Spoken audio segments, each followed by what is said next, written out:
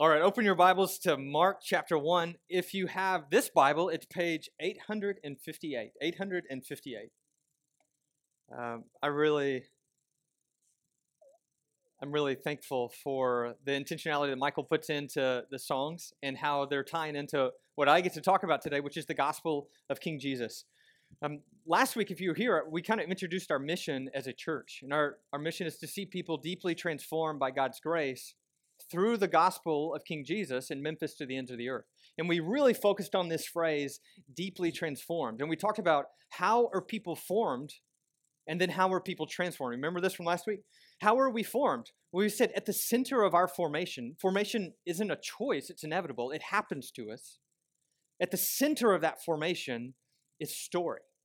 The story of what we believe. And so that's really where our focus is going to go today. If the stories of what we believe shape us, and the stories that we tell ourselves about our identity and the people that we're with, and then the things that we do, all of that has a formational effect on us. So what would it look like to practice transformation? We said that transformation is where you live into the story of the gospel of King Jesus, and you take on the identity of who God says you are, and then you begin to live with his beloved family, and you start practicing these rhythms of discipleship in holistic ministry, all empowered by the Holy Spirit. If that's a lot in 30 seconds, just go back and watch the video from last week. It was like 45 minutes, so it makes sense it's a lot in 30 seconds. But right here, just for a second, I'm just going to pause. You may have never seen anybody do this in a sermon. We do this a lot here in various places. Just pause and just to ask yourself, what is the story that's competing in my own life, in my own heart? What is the story that's competing to be the centering story? Let me give you a couple of examples, and then you can kind of just take 30 seconds and talk to the people around you.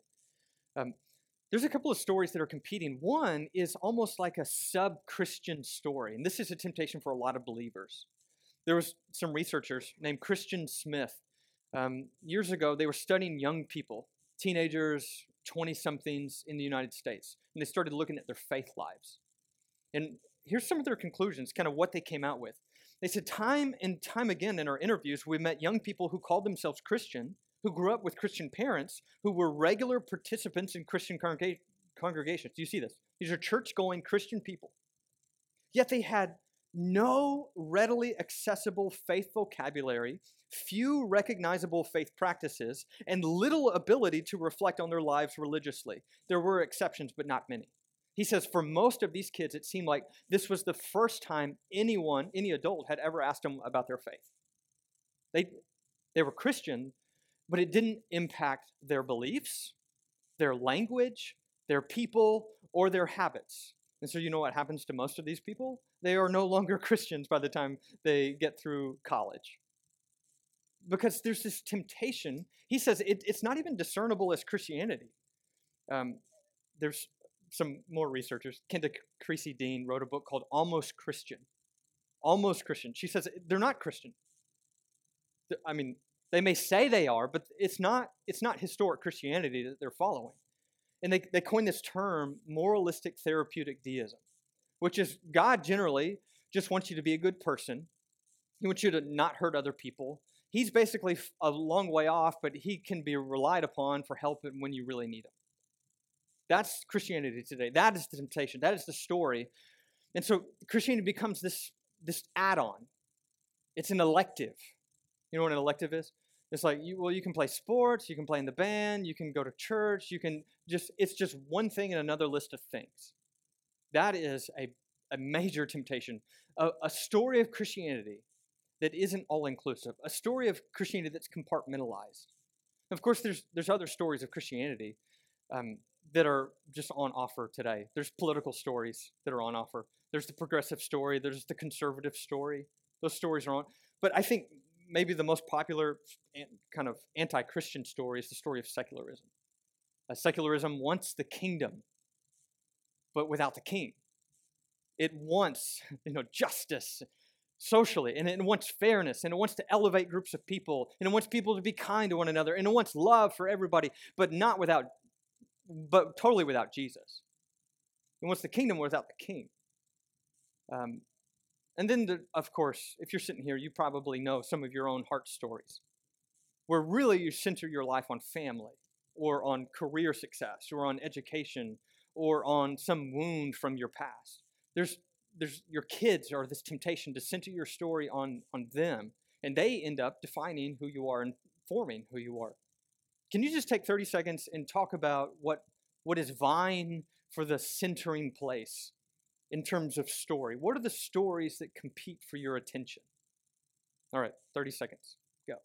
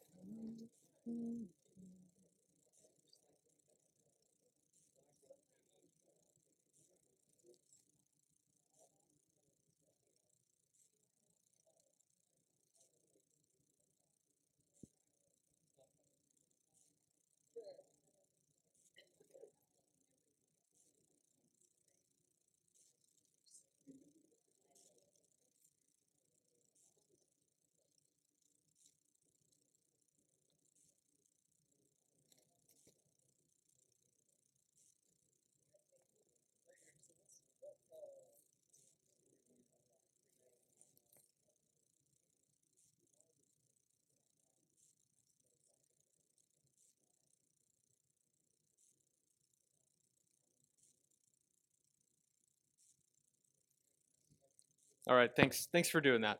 Some of you sitting alone, Taylor, I'm watching you, just sipping coffee, hoping nobody asks. I do want this teaching to be personalized, but it's also kind of for us as a whole church to be able to articulate what is the story we put at the center of what we do as a people. And the story that we put at the center is the story of the gospel of King Jesus. And this story transforms everything. If we're going to be deeply transformed by God's grace, how does it happen? It happens through the gospel of King Jesus. We're going to talk about what is the gospel today. So, what is the gospel?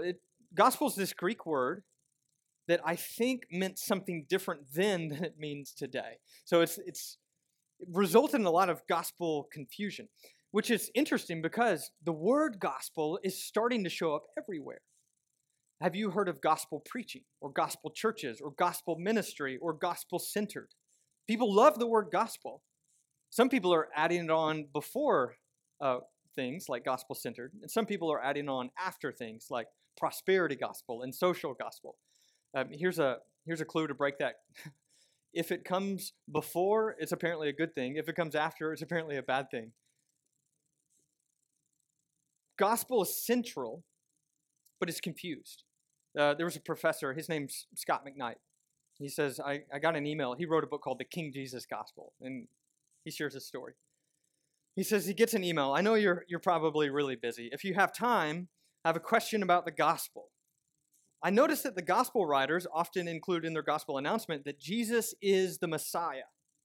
My question is, what is good news about the fact that Jesus is the Messiah, the descendant of David?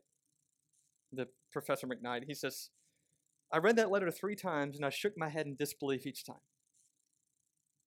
We've gotten to a point in American Christianity where we don't know what gospel means, where the Messiah seems like it doesn't belong in our articulations of the gospel. Somehow, that's the point we've gotten to. N.T. Wright, he's another New Testament scholar. He says, many Christians today, when reading the New Testament, never question what the word gospel means, but they assume that since they know from their own context what they mean by the gospel, Paul and others must have meant exactly the same thing. You see what he's saying? We think we know because we have a word. We all use the word gospel. It means something. It's not just style of music, although if you talk about gospel music, you know what that meant. Then you import our modern meaning back on the ancient meaning. He says, but then we start misunderstanding the text. We start missing this category. So what do we mean? Years ago, I was at a conference at Pepperdine University. And there was a speaker named John Ortberg. He came there and he was speaking. He had us huddle up into triads. So I'm not the only one who does it. And I was actually, though we were in Malibu, California, I was sitting with 2 pastors from churches in Memphis. It was really unusual that we kind of all ended up in the same place. And Ortberg asked this question. He says, what is the gospel? And he had us in Mark 1, and he's asking this question of what is the gospel? And it was so striking because I heard 2 very different visions of what gospel meant. One was a vision of like God's love, and then one was a vision of Jesus died so that we could go to heaven. Okay, so one is talking about heaven hereafter, one is talking about love in the present. And I think that probably captures what most of us think of gospel. Because many of us think of gospel as it's how we're saved. It's a theory of atonement. Maybe it's the doctrine of justification. It's that Jesus in our place, or it's Jesus by faith alone. I remember in my background, when I was a kid, when I gave my life to Jesus, I was convinced of the truth of a gospel, that I was a sinner and I was destined for hell. But if I gave my life to Christ in baptism, I could be washed clean and I could be welcomed into heaven when I died. You see, the problem in that gospel was that I have guilt, and so you can be forgiven. And the problem was underneath the guilt that you will go to hell.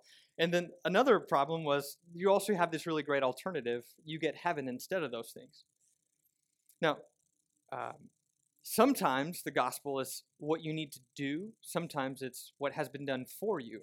But the news that I have today is that though all of that is true, the gospel isn't all about you. So those things that we believe and we mean by the word gospel, they may be true, but today I want to remind you that the gospel is not all about you. Remember this scene in Princess Bride? You keep using that word. I don't think it means what you think it means. N.T. Wright basically says this. He says, I'm perfectly comfortable with what people normally mean when they say the gospel. I just don't think it's what Paul means. In other words, I'm not denying that the usual meanings are things that people ought to say or preach about or believe. I simply wouldn't use the word gospel to denote those things. So what is the gospel? If it's not those things that we all gave our lives to and we believe that those were the gospel, what is the gospel? We're going to dive into the text today. This is going to be interesting. This may be a style of preaching I don't do it again. We're going to try this today. But we're going to start in Mark chapter 1, verse 1. Let's just read a couple of verses, and I'm going to highlight words on the screen to use as springboards to make a few points of sources for how we're going to put together a picture of first century gospel meaning rather than 21st century imported into this text. And so there's going to be a lot of phrases on the screen, and it's going to show us seven different ways of understanding what the gospel kind of sources to get a picture of what the gospel means. Let's just start by reading. This is the beginning of the good news. Already we have our first phrase, and it's this word euangelion in Greek. This word is not our word gospel. Do you see it? That it's in a totally different language, which means it has its own context. It has its own meaning. It has its own usage. It means something different than what ours mean. So what is this word? Well, it's two words. It's the word good and the word message. And those are put together. So some of our translations will say gospel is good news. Yes. Or glad tidings. Yes. All of those things. That just makes sense of the words. But those words have a context. And those contexts have a meaning. So let's dive in. The first source of understanding what these words mean is the Hebrew Scriptures. The story of Israel. The Old Testament. Whatever phrase you want here. And the reason I think we have to go here is because that's exactly where Mark goes. This is the beginning of the good news about Jesus, the Messiah, the Son of God, as it is written in Isaiah the prophet. You see, he goes straight into the Hebrew Scriptures to describe what he means by gospel. Because gospel isn't a word out of thin air. It has this long history in Judaism. There's a Greek translation of their Old Testaments, and this word shows up all the time. Let me give you a few for instances. David, you remember, he's been anointed king, but there's another king named Saul. And David is basically waiting for Saul to die. He's had the opportunity to kill him, but he's not going to do it because he is the Lord's anointed. The king is the anointed one. David's not going to touch the Lord's anointed. And so he's waiting. He's waiting. And then the day that Saul dies, they send a messenger who carries gospel. Gospel to David. Good news, David. The king is dead. You're now the king. David said, that's not good. There's this irony in the Old Testament usage of the word good news or gospel that most of the time when it's used, it's actually devastating news. It's the death of a mentor. It's the death of a king. It's the death of a child. What does this word have to do with good news then? If you look at how it's used in the Old Testament, every time it's the change or the securing of a kingdom. That's what this word means. When the king is dead and there's a new king, what's that word? It's gospel. It's good news. David has a son. His name is Absalom. He's rebelling against him. He's trying to make himself king.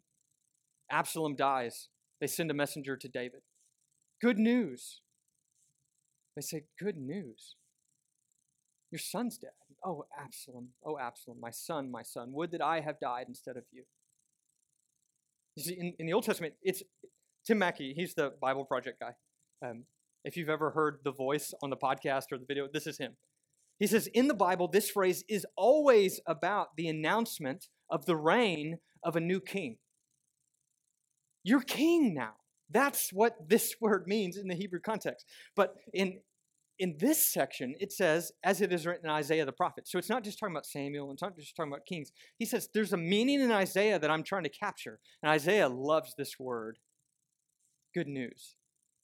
The first time Isaiah uses it is in Isaiah chapter 40. All right?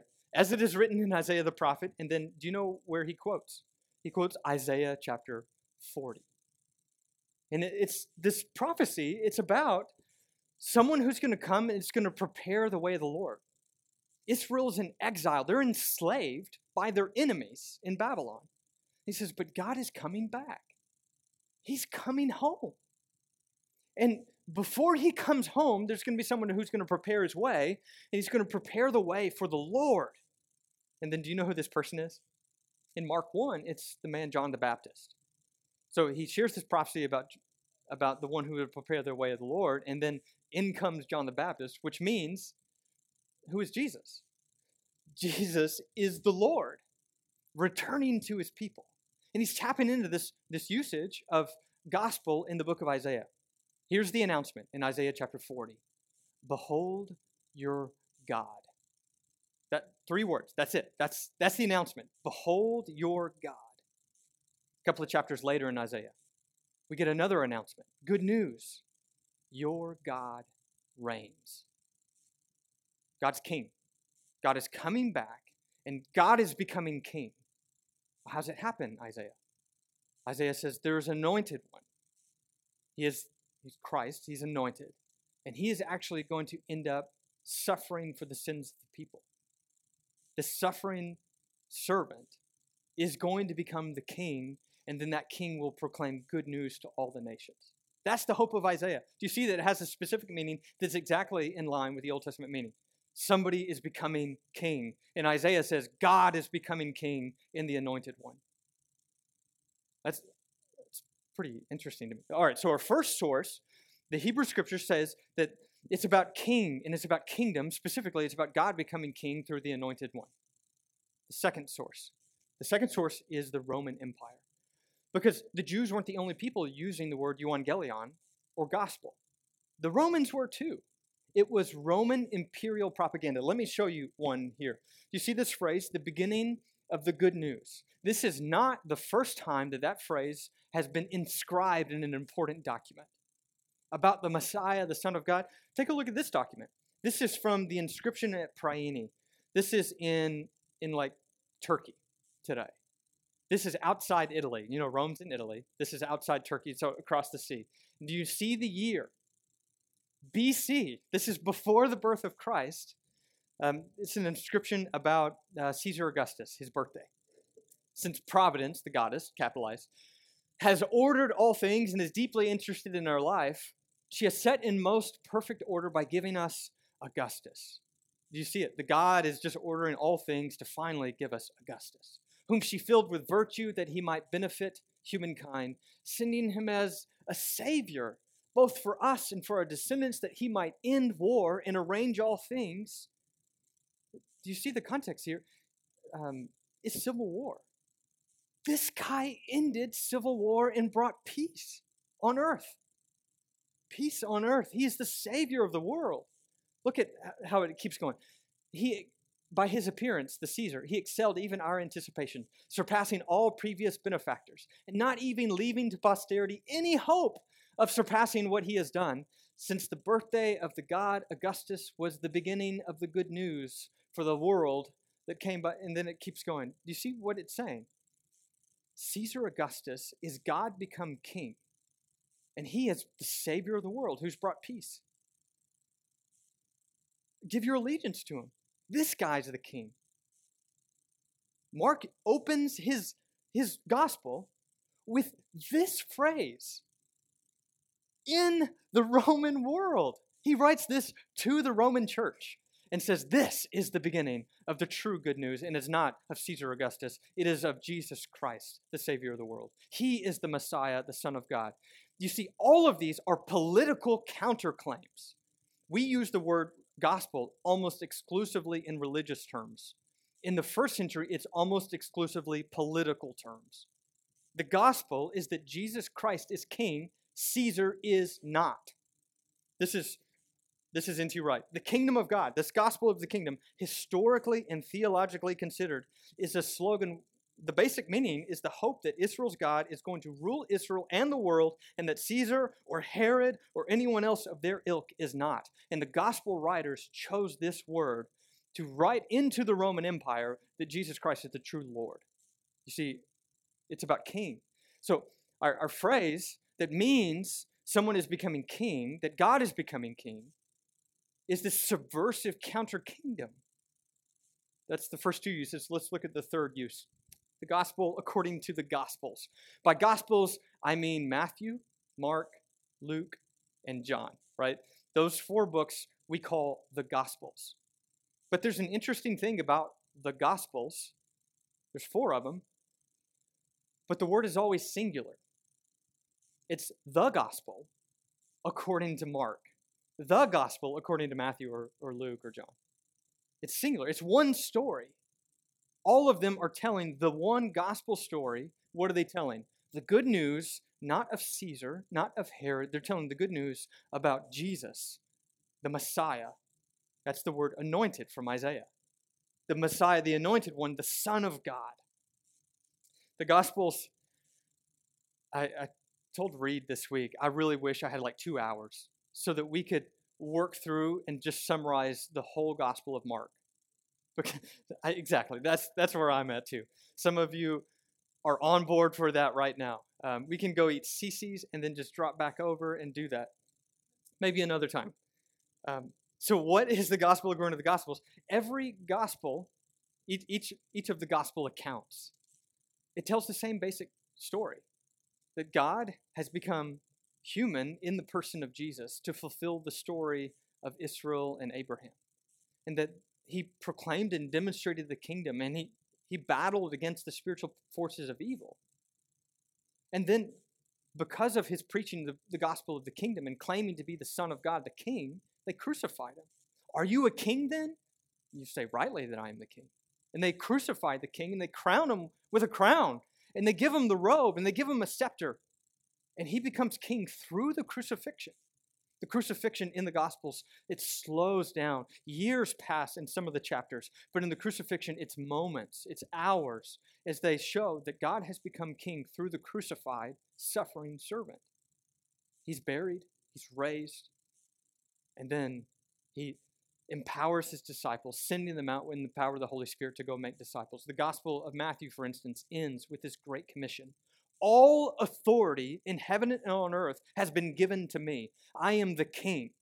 Go, therefore, and make disciples.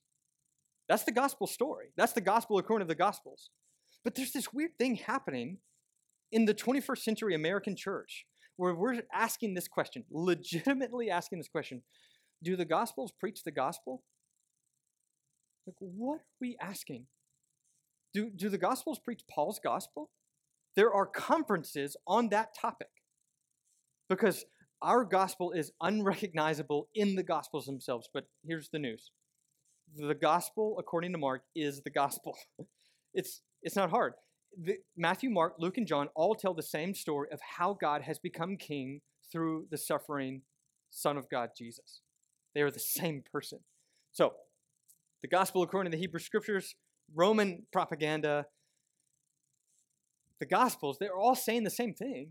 What about Jesus? What does he say? If you skip down a few verses, it goes through how John prepared his way and John baptized him, and it says at his baptism that he's become the Son. This is my beloved Son. He's the Son of God, the King. But then it gets to verse 14. In Mark 1, verse 14, it says, John was put in prison, and Jesus went into Galilee proclaiming the good news of God. The time has come, he said. The kingdom of God has come near. Repent and believe the good news.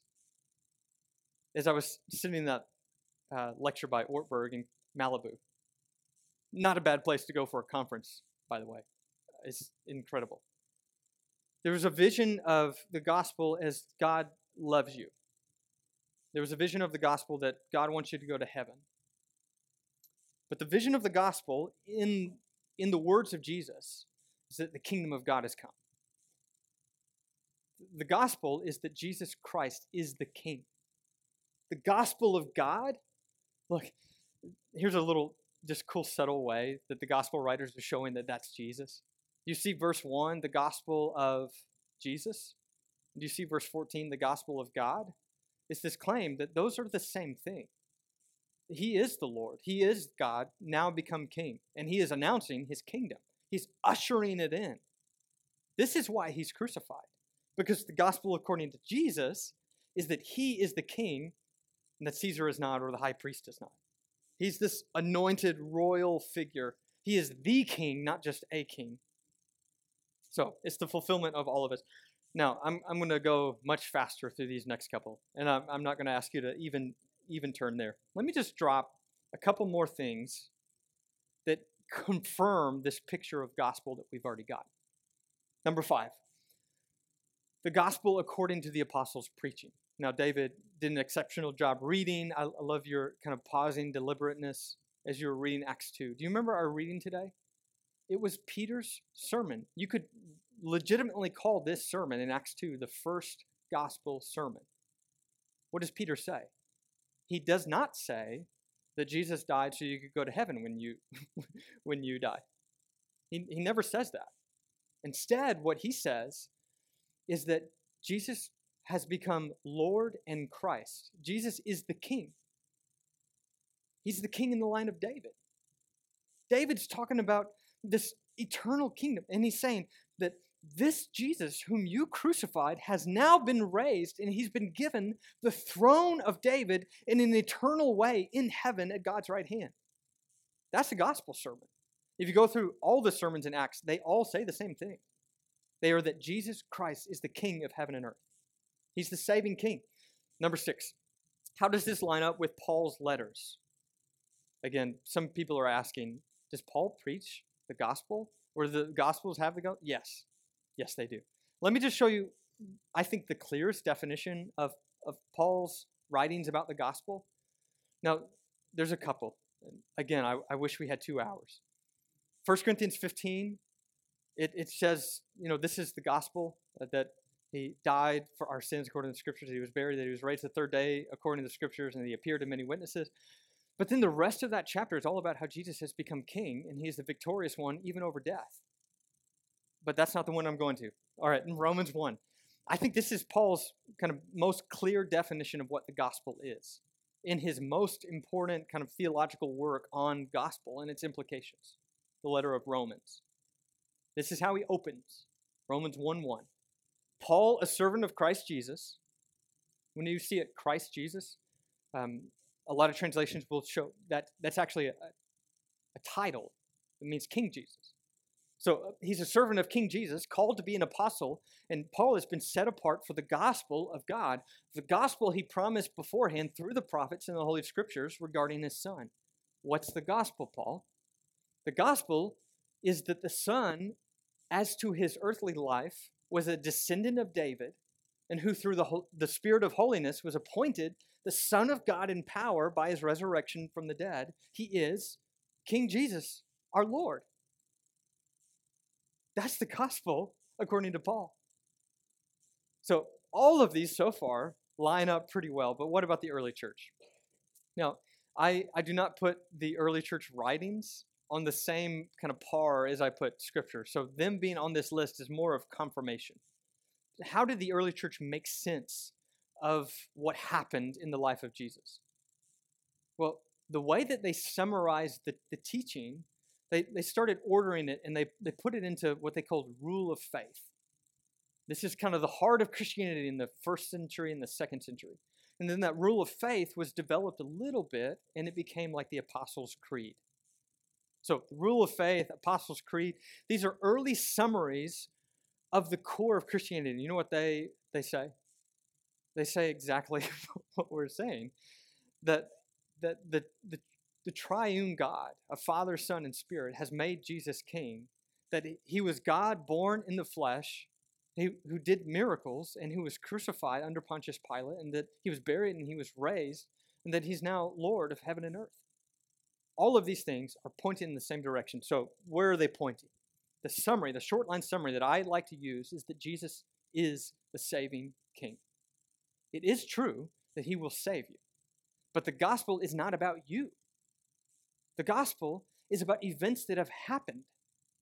Now, I'll talk more about that in just a second. All right, so what's the fuller picture of what it means to say that Jesus is the saving king? Let me give you 12 dimensions. If you're doing Welcome Home now or later, these are all in the workbook. The first dimension is that Jesus pre-existed as God the Son. He is God, the Creator. He is the Lord, Yahweh, come in the flesh. And he was sent by the Father. This is important to them. He's not like a lone ranger doing his own thing. He is not the Gnostic king. He is the fulfillment of Hebrew scripture. He's sent by God the Father. He took on human flesh in the line of David. He proclaimed and he demonstrated the kingdom of God. He died for our sins in accordance with the scriptures. He was buried and he was raised the third day in accordance with the scriptures. All right, we're halfway there. He appeared to many witnesses, and then he ascended to be enthroned at the right hand of God. And because he is at the right hand of God enthroned, he can send the Spirit. You notice the sending of the Spirit doesn't happen until he becomes king. He ascends, and then in Acts 2, he sends out the Spirit into his people. And when his people get the Spirit, he says, wait. All right, now go. Then he sends his people to proclaim the gospel to all nations. Then the final piece is that he will return to judge and to rule all nations. That's the gospel. This is the gospel of Jesus, that Jesus Christ is the saving king. This is what it means, whether you or I believe it, whether you or I obey it. This is the gospel. Because the gospel is about facts. It's about history. It's about news. Something has happened that changed the world. There are a lot of religions that have ideas. Christianity has ideas, but this isn't one of them. It's not an opinion. This isn't some column. This is front page news that something happened in history and the world is now different for it. This isn't advice. Jesus isn't just a teacher. Jesus Christ is the king, and he became king through his cross and resurrection. All right. Hopefully I've convinced you. If this is true, and it is, it happened. He is the king. He is ascended, and he is sitting today at the right hand of God, interceding for us. He's functioning today as the king of heaven and earth. If this is true, and it is, what would that mean for us? Now, the gospel does call us to do something. It is on its own, but it does call us to something. If you keep reading in Mark, this is exactly what flows after verse 15. He says, repent and believe the good news. And then he walks up on some fishermen, and he says, come, follow me. You know what they did? It says they left everything and followed him. This is the call of the gospel, of total surrender in allegiance to one who has authority over us. Come follow me. Yes, Lord, you can have it all. How does that look? All right, two ways that looks and then 2 ways it looks for us. It looks personal and public. Let me just describe what I mean by personal. Uh, Paul talks about the gospel is the power of God to salvation for everyone who believes. Everyone who puts their trust, it's the power for salvation. It changes you. In the language of John 3 or 1 Peter 1, by the gospel, you can be born again. The old self can become the new self by believing the gospel of Jesus Christ, that he is the king, by surrendering your life to him. When you surrender, it changes you. But this change is not a one-time event. In his book, Center Church, Tim Keller says it like this. He says, it's inaccurate to think that the gospel is what saves non-Christians, and then Christians mature by trying hard to live according to the biblical principles. Did you hear that? That's not true. It's more accurate to say that we are saved by believing the gospel, and then we are transformed in every part of our minds, hearts, and lives by believing the gospel more and more deeply as life goes on. You see, the mechanism for conversion that gives us new birth is the gospel. The mechanism for sanctification, how we grow, is the gospel. There's not like another technique. It's gospel. It's surrendering even more deeply to Jesus Christ as the King. And so our tools for ministry are the gospel. It's like that. That's it. What would it look like to come to believe the gospel more deeply, to come to trust more deeply in our hearts and with our bodies and with our families, to come to surrender even new parts of our life? That's what we hope to find out together. To surrender it all to him is this personal power. But in saying it's personal, it can sound like, it's private. This is the story that competes, I think, at a cultural level for Christianity. The story is that your faith is private. And so if you go to a Christian school, you can talk about Jesus there. But if you go to a public school, no, HR may be on you. Jesus isn't king here. You see that story? It's embedded. In government, there's this separation of church and state. We have like Christian music and then secular music. We have Christian schools and secular schools. And there's this idea implicit. There's this story in the center of those that Jesus isn't king there. But that story is totally debunked by the gospel of Jesus Christ, that he is the king everywhere. So it's personal, but it's also public. There's no privatized faith in Christianity. And I admit that is a cultural story that's putting pressure on Christians to kind of succumb to that. That's just not this story. The gospel is personal. It is public truth because it happened. It's real. Another way to say this, Jesus is king everywhere. There's no domain that Christ doesn't claim as his own. I think the gospel confronts the separations that we think are there. It confronts every sphere of life. I believe, because the gospel is true, that Jesus Christ is as much king at the public school up the street as he is at the Christian school down the road. Because the kingship of Jesus means that everything is subject to him. Everyone is subject to him. Like this is the gospel. It's just expansive. So if that's the case, it's personal and public, what would that look like in our life together? It looks like a weaving of gathered and scattered. Gathered and scattered. In the workbook this week, you're going to have a diagram to kind of make sense of this. But what we do here matters so much. Because when we gather, the gospel is proclaimed and our hearts are made open through music and prayer and especially the table. We start proclaiming the gospel at the table, that Jesus Christ is king, and we start reminding one another and surrendering. We start opening ourselves up to his word and to preaching. The gathering of the church is when we come together to be reminded of the gospel, and then we go out. We go out into our personal lives. And now we take the gospel with us into our personal lives, and it changes our morning routines. It changes how we interact with our phones and our screens. It changes how we interact with people. It means in my family that we start our days with Scripture, that we open up and we check on people at the table with our little kids. It means that we sing a lot at home. You know, we have evening rhythms of doxology and other kind of nighttime songs. This is because we believe that what happens here on Sunday belongs in our personal space too. But then it also belongs in our public space. It belongs in the world where we work for evangelism and we work for justice. We try to bring the whole gospel to bear on the whole world. And not just that we need a church here, but we think in Memphis to the ends of the earth, the gospel has to take root. And so we want to see church planting around this city, around this county, around this region, so that we can start sending people to the ends of the earth. Because all authority in heaven and earth has been given to Jesus. Go therefore and make disciples. You see, it changes personal, it changes public. And the more we weave that back and forth, you know what I mean by weave?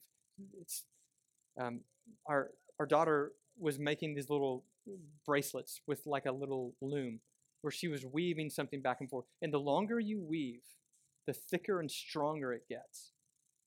The movement that we are about, the strength that we hope to have, comes through this rhythm of gathering and scattering, where we bring the gospel to bear on the world, and then we bring the gospel to bear on our hearts. Where we come to the table, we bring the gospel. It's just the more we do that, the stronger we get. The more movement we have, the more fruit God bears through the gospel of King Jesus. Okay, what does that look like? It looks like these 6 habits. We're going to talk more about these later, so I'm just going to kind of introduce them once again. This is what it looks like to come follow me, to live a life of discipleship to Jesus together. In our personal lives, in our gathering, and in the world. Up, in, and out, we weave these habits of giving thanks and reflecting on the Word and asking deeper questions and communing with God, eating together, and serving our neighbors. If we can do those things together, I think we can have a strong, durable tapestry of the kingdom of God in this place. Okay. We started with you in your kind of row, just talking about the competing stories. Here's what I know, though, about every competing story outside the gospel. Every competing story ends the same. Family, work, kids, education, sex, money, whatever story, secularism, all of the stories, they end the same. They end with me in a casket. Some of those stories will just take everything from you. They will require a sacrifice. But they all end the same. They all end with a death either way. But there is one story that does not require you to give this sacrifice because he made the sacrifice. There is one story that actually has hope beyond the grave. He looks at David and he says, that is not the hope. Your political, your history, those people cannot save you. His tomb is here to this day. But the tomb of Jesus Christ is empty. And he reigns from heaven today. And he gives us hope of eternal life in glory. That's the gospel hope. That's the only story that can sustain us through this life and into the next one. Would you stand? I'm going to just read a passage over you and we'll close with this. Remember Jesus Christ raised from the dead, descended from David. This is my gospel.